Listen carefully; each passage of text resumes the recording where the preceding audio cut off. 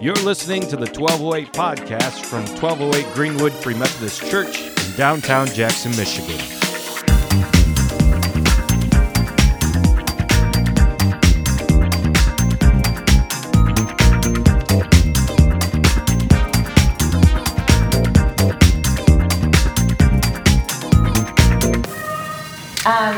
I'm excited to be sharing with you guys today, and you get to be on the roller coaster of a message that's been swirling in my mind for weeks, and has taken about 5 or 6 different iterations of what the focus would be, including this morning. So buckle up, get excited, give me grace, and may God be glorified by a message that I feel like He has for me as an individual, because I think when we preach and teach and share, it's always a word for ourselves, but I think He has it for our church as well. So if you have been around me for any length of time, you know that I love talking about church unity.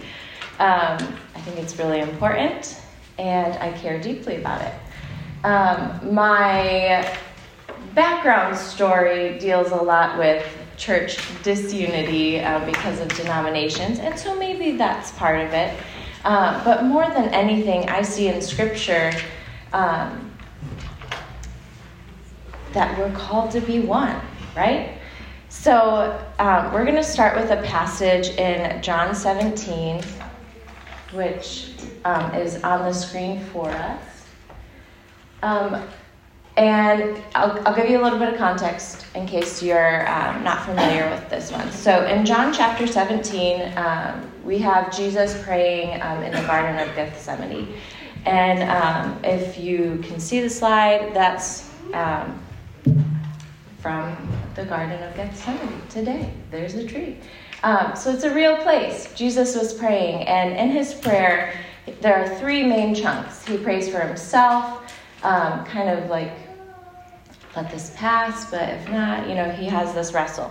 And then he goes on to pray for his disciples, and then the last section, which is a section that has always just captured my imagination, he says this: I do not ask for these only, but also for those who will believe in me through their word. That's everybody, because everyone who believes, I guess, through the word of the disciples that went forth across generations. That they may all be one, just as you, Father, are in me and I in you, that they also may be in us, so that the world may believe that you have sent me. The glory that you have given me, I have given to them, and that they may be one, even as we are one. I in them, and you in me, that they may become perfectly one, so that the world may know that you sent me and loved them even as you loved me. And then it goes on to say at the end of the chapter, I made known to them your name, and I will continue to make it known, that the love with which you have loved me may be in them and I in them. So that's incredible, right? First and base level, the Savior that we proclaim, that we want to draw near to, that we love, that we say we do this whole life for, prayed a prayer for you. Maybe you've heard it said, like, Jesus was thinking of you when he was on the cross. Yeah, and before that. And he was praying for you, and he was praying for the other people that share this Christian walk with you. And his prayer was for unity, and his prayer was for love.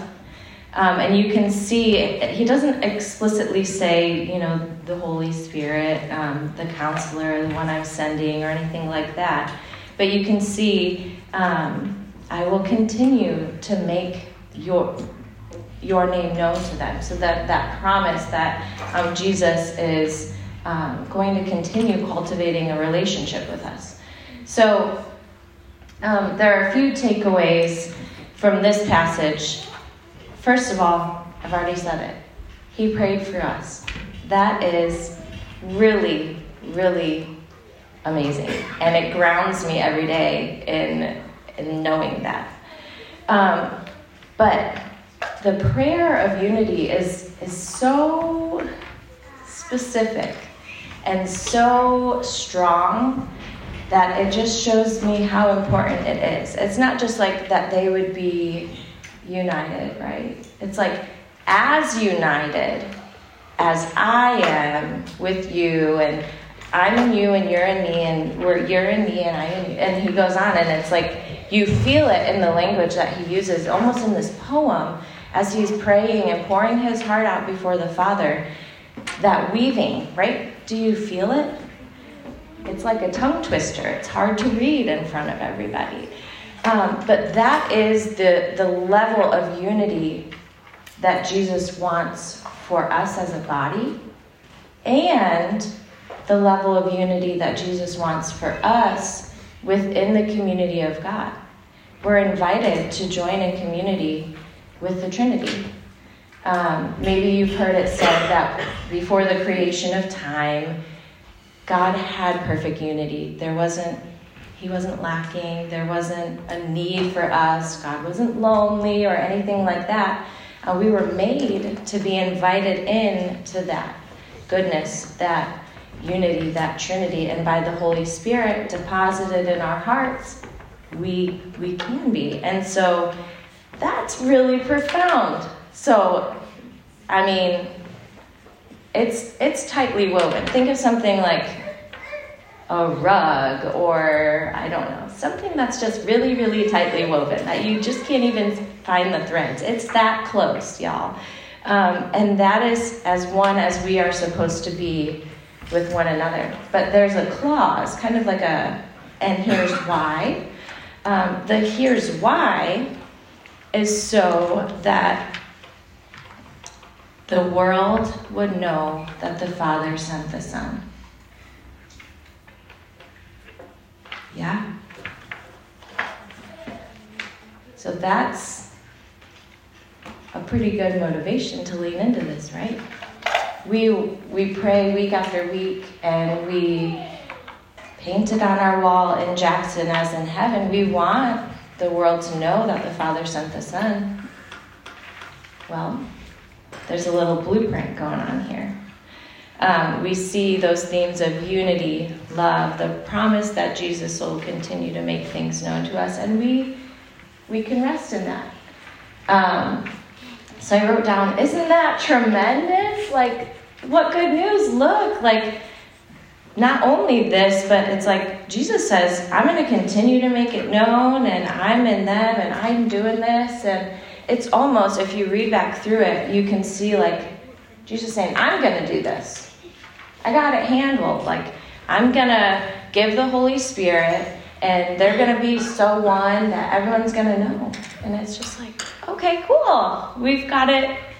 It's done. Like, it's super easy that Jesus is going to give us his Spirit, keep making his love known to us, keep unifying us, and then the world will know that the Father sent the Son and loved them. And it's like, this is awesome. Mission accomplished. But there's only one problem, which is in the spiritual realm, which is where our struggle lies, not in flesh and blood. That's quite a threat, right? If God's going to do everything in and of himself through the work of the Holy Spirit, it's going to make some waves, right? And a lot of us have felt and sensed the Spirit moving in recent weeks. And a lot of us have felt and sensed pressure and darkness and frustration in recent weeks. Well, why is that? It's because it's a threat. If God's going to do all the work and humanity can't get in the way, like, that's a threat. So the powers that be around us, they see our weakness because we're human. We have this dual spirit, our own humanity within us, and we have the Holy Spirit deposited within us. And our humanity, our sin, our pride, our weakness, insecurity, shortcomings, all these things can be exploited. And then we don't let God, through the Holy Spirit, do this unity thing that Jesus prayed over us in John 17.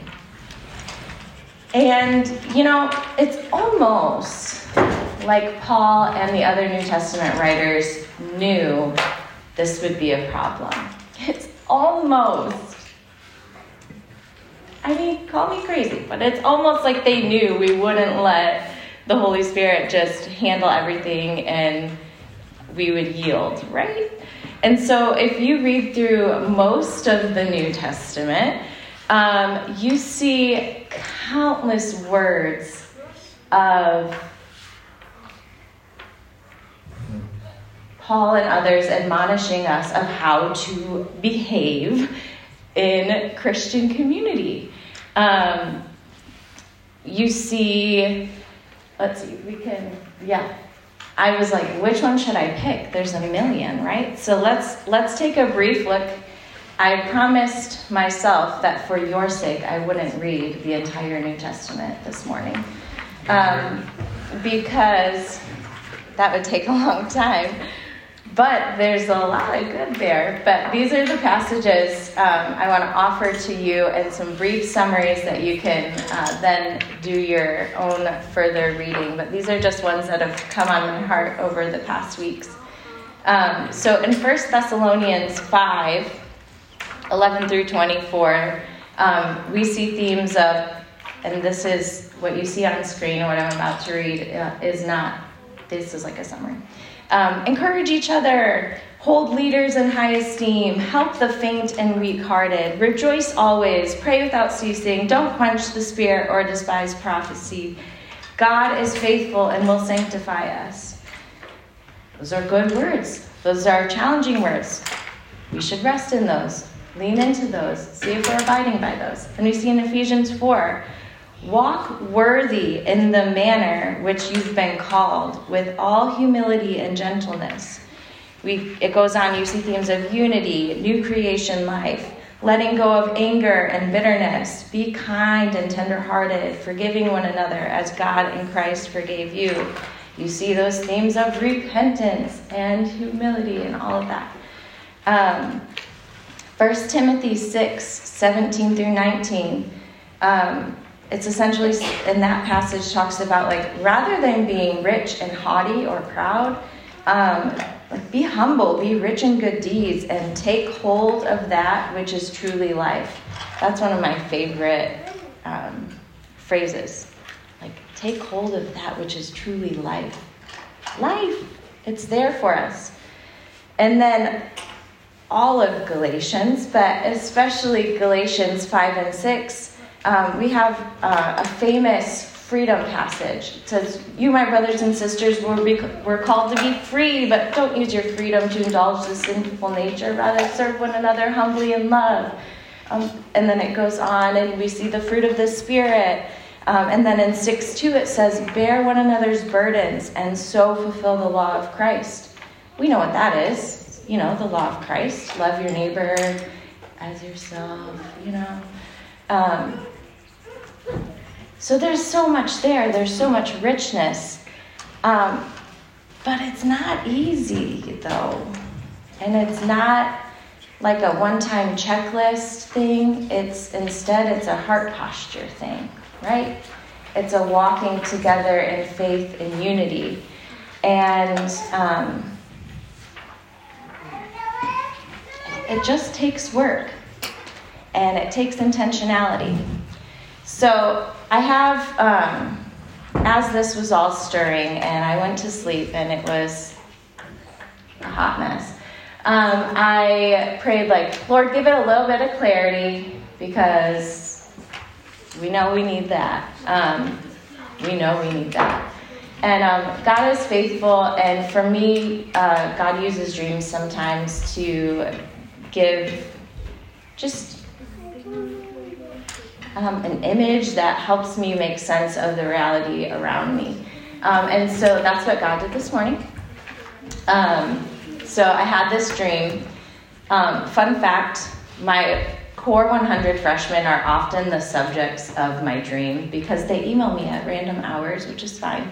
My phone's usually on Do Not Disturb. So their name is like the last thing I see before I go to bed. And then they're the main character in the dream. So in this dream, there is a person, a female. She's in the water. So you can see we have a dock. We're going to call this dream The Dock and the Snake, okay? This was this morning in like the 5-6 o'clock hour. So in this dream, we have a girl, and she is standing to the right, just beyond the dock. And the water is shallow enough that you can pretty much kind of see what's happening there, right? And maybe like 6, 8 feet beyond the dock is where there's a boat. So you can see that this student, or this person, this whomever, she wants to go somewhere.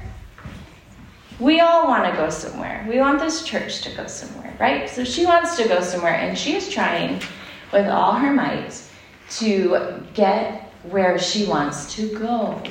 She wants to get in the boat, and she wants to move forward, okay? Also in this dream, there's like a crowd. Imagine, if you will, the dock kind of bends and goes around, and there's a crowd standing on the dock. And we are watching. You're in the crowd now. I'm in the crowd now. We're watching her, and we're watching her struggle.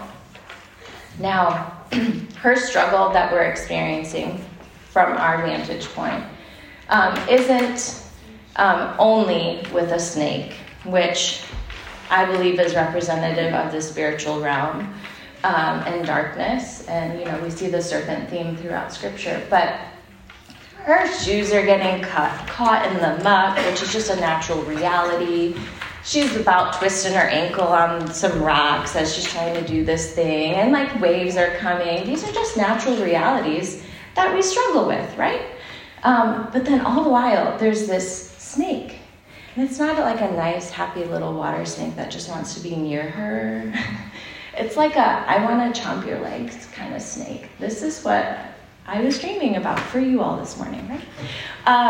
And it's got its fangs out, and it's coming at her. It's trying to chomp her legs, and we are all just saying, on your right, on your left, be careful. Oh, it's coming. Hey, you got it, girl. You can do this thing.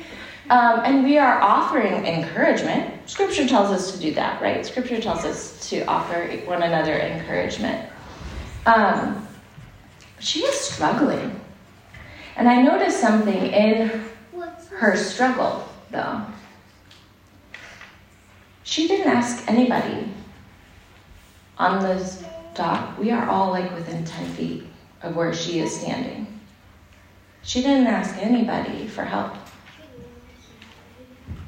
She could have said, can somebody get in here with me? Or, y'all look pretty safe up there. How about you come in the water? She could have extended that invitation. Come a little deeper.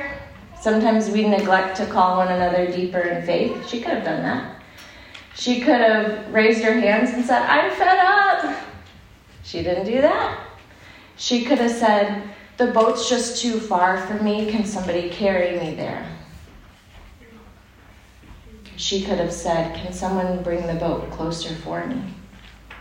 When we intercede for one another in prayer, that's something we do. We bring Christ closer. She could have done that. Now, the dream progresses. She gets bit by a snake. I wake up. It doesn't matter. But the fact does matter. She never reached out, and nobody reached in. She didn't have the vulnerability and humility to say, I have burdens, bear them with me. Now, how many of you have ever had a burden? We have them sometimes. And you're like, oh man, this is a struggle. And you muscle through, and you muscle through, and you muscle through, and you muscle through. And then the next time you like happen to bump into a friend and they check on you, you say, last week was hard.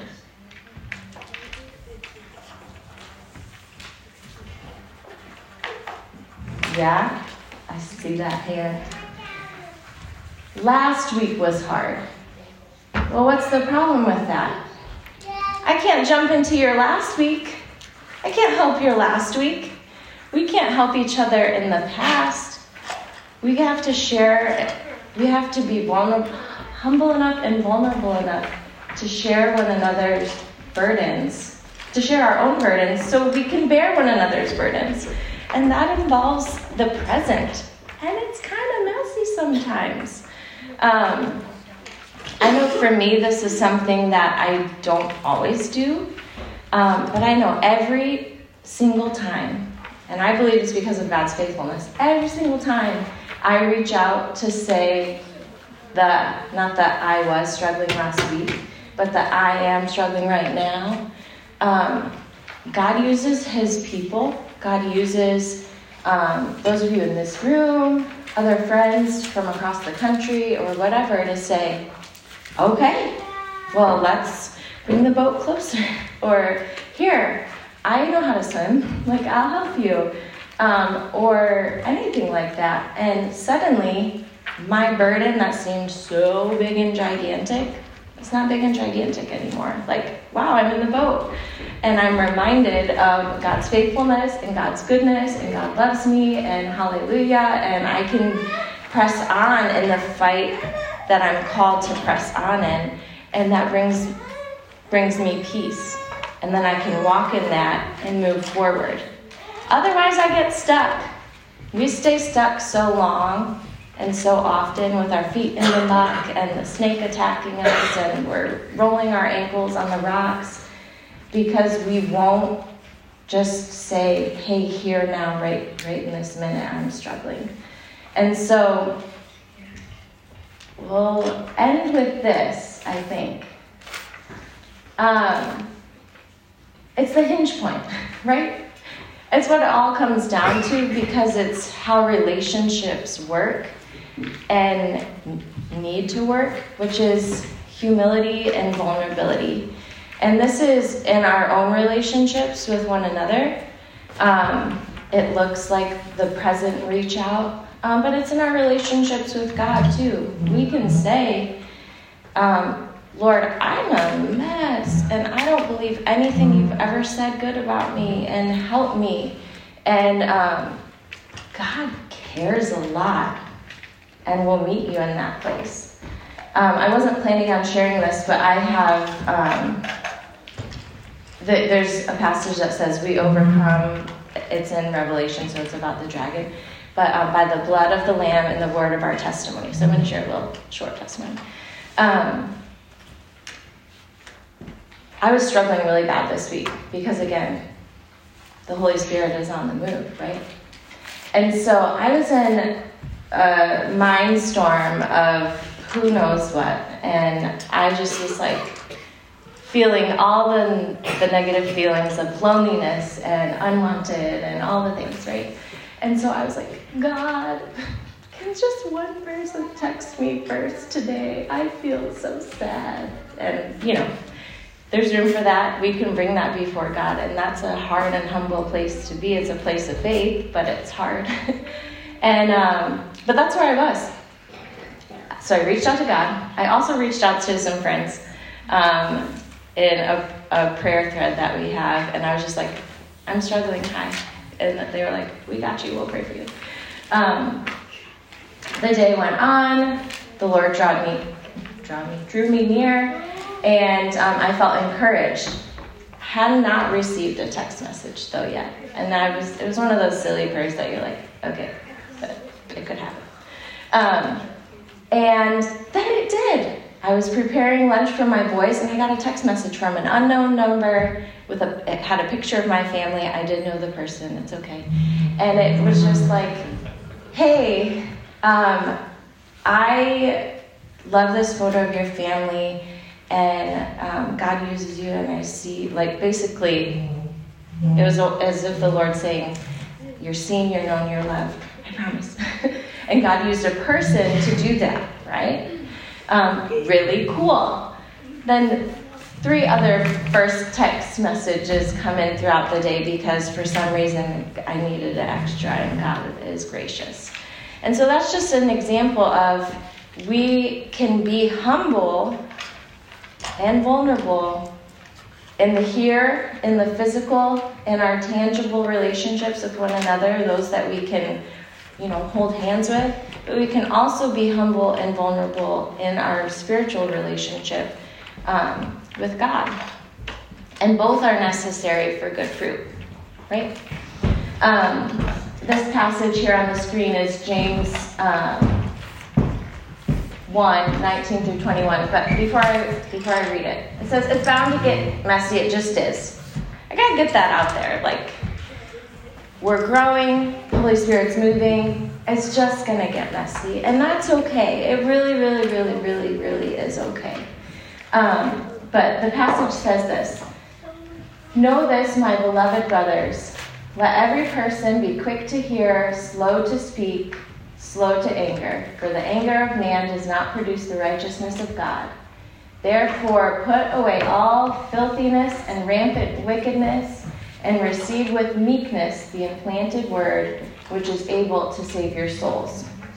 I want to end with this because of that last part, and I pulled it in the message as well because it was really extra pretty. For those of you who are visual, it says this: in simple humility, let our gardener, God, landscape you with the word, making a salvation garden of your life. God does that and will do that for you on an individual level, but he will also use the corporate body of Christ to do those things. And it's in that humility that work will be accomplished.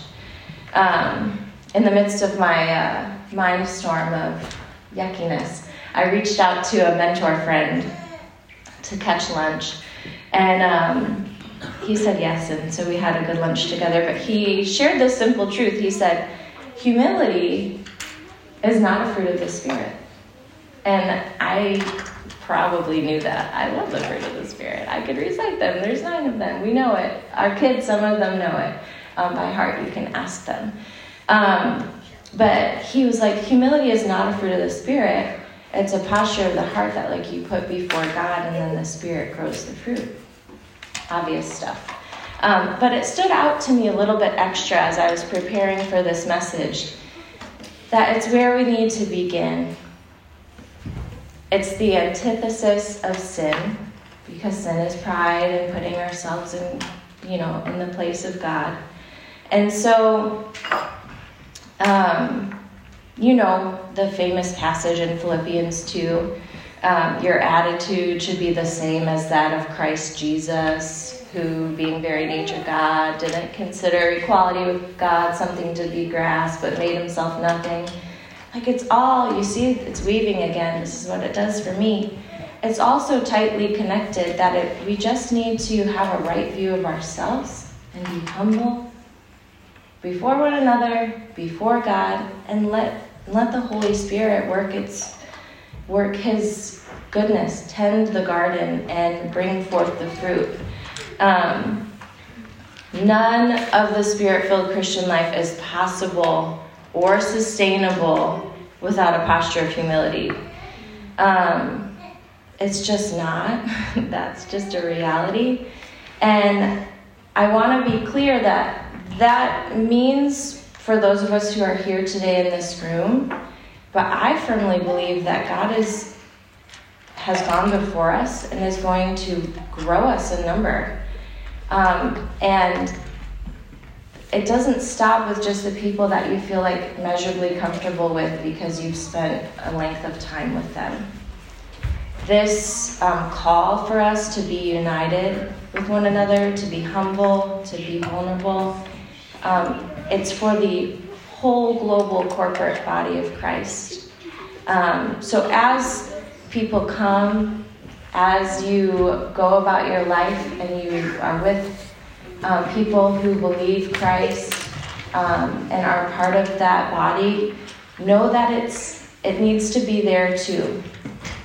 And I believe that God is faithful, that when we do those things, He will make Himself known, and the world will know that the Father sent the Son, which is what we're here for. That's what it's all about.